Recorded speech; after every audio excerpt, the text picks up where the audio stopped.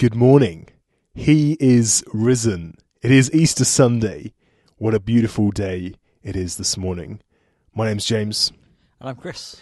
And we have reached the final part of our 5-part series, journeying through Jesus' journey to the cross. And we've looked at the people he has met along the way. We've looked at the cross itself. We've looked at the resurrection. Today's day we celebrate that. We are now in our last daily devotional in the Gospel of Luke, and we are in chapter 24, and Chris is going to read through the verses for us. We're going to read from verses 13 through to 35, and then 50 to 52 as well. So if you've got a Bible, go and grab it and open it up to Luke 24, starting at verse 13. Entitled On the Road to Emmaus. Now that same day, 2 of them were going to a village called Emmaus, about 7 miles from Jerusalem. They were talking with each other about everything that had happened.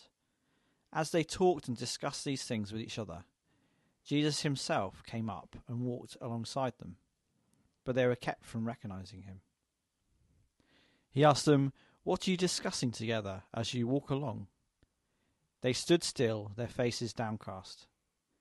One of them, named Cleopas, asked him, "Are you the only one visiting Jerusalem who does not know the things that have happened in these days?" "What things?" he asked. "About Jesus of Nazareth," they said. "He was a prophet, powerful in word and deed before God and all the people. The chief priests and our rulers handed him over to be sentenced to death, and they crucified him. But we had hoped that he was the one who was going to redeem Israel. And what is more, it's the 3rd day since all this took place. In addition, some of our women amazed us. They went to the tomb early this morning, but couldn't find his body. They came and told us that they had seen a vision of angels who had said that he was alive.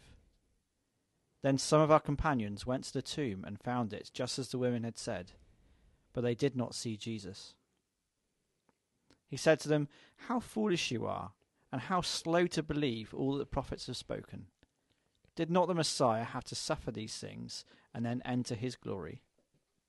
And beginning with Moses and all the prophets, he explained to them what had been said in all scriptures concerning himself. As they approached the village to which they were going, Jesus continued on as if he were going further. But they urged him strongly, "Stay with us, for it's nearly evening. The day is almost over." So he went in to stay with them. When he was at the table with them, he took bread, gave thanks, broke it, and began to give it to them. Then their eyes were opened, and they recognized him, and he disappeared from their sight. They asked each other, "Were not our hearts burning within us while he talked to us on the road and opened the scriptures to us?" They got up and returned at once to Jerusalem. There they found the 11 and those with them assembled together and saying, "It's true, the Lord has risen and has appeared to Simon." Then the 2 told what happened on the way and how Jesus was recognized by them when he broke the bread. And then we skip on to verse 50. The ascension of Jesus. When he had led them out to the vicinity of Bethany, he lifted up his hands and blessed them. While he was blessing them, he left them and was taken up into heaven. Then they worshipped him and returned to Jerusalem with great joy. Picture the scene. It's the first Easter Sunday. 2 of Jesus' followers are walking along the road to Emmaus. One of them, his name is Cleopas. They're dejected about what they have seen over the past days, the death of Jesus. They're confused about rumours that Jesus is alive. Angels have said, "He is risen, he is here no more." A stranger catches up with them on the road and asks them what they've been discussing. And they're astonished that he doesn't know. He hasn't heard what's been going on in Jerusalem over these past days. Not realising who the stranger is, they bring him up to speed on all of the past events. The stranger, on the other hand, walks them through passages of the Old Testament, explaining what's happened in Jerusalem is exactly what has been prophesied to happen to the Messiah. Jesus is the fulfillment of all Old Testament prophecy. He fulfills every single one. He is the promised Messiah. His death and resurrection fulfill all of these prophecies.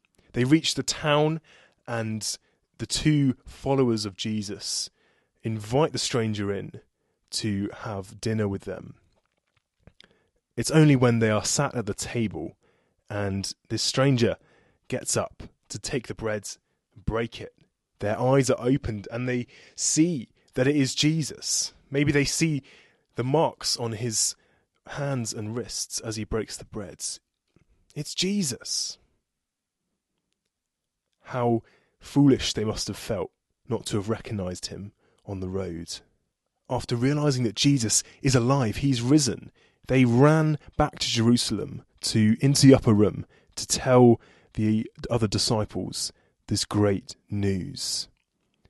Jesus' journey was set on going to Jerusalem, and now the disciples' journey is set on going to all the nations. The gospel message of Jesus ended up at Jerusalem, but from Jerusalem, the gospel message had to go forwards into all the nations. The disciples were sent on a journey out from Jerusalem. Don't we all, this Easter Sunday, need to have the same experience of Cleopas and his companion? We need to have Jesus move in our hearts, the desire for Jesus to burn deep within us. The excitement and thrill of realising that the crucified Saviour is alive. He's risen from the dead. He is with us forevermore. What's your response going to be to the risen Jesus? Our vision verse for the year says this: "As for us, we cannot help speaking about what we have seen and heard." Let's let this same passion continue to grow and burn inside us as we cannot help speaking about the risen King Jesus. Shall we pray together? Jesus, we thank you for who you are.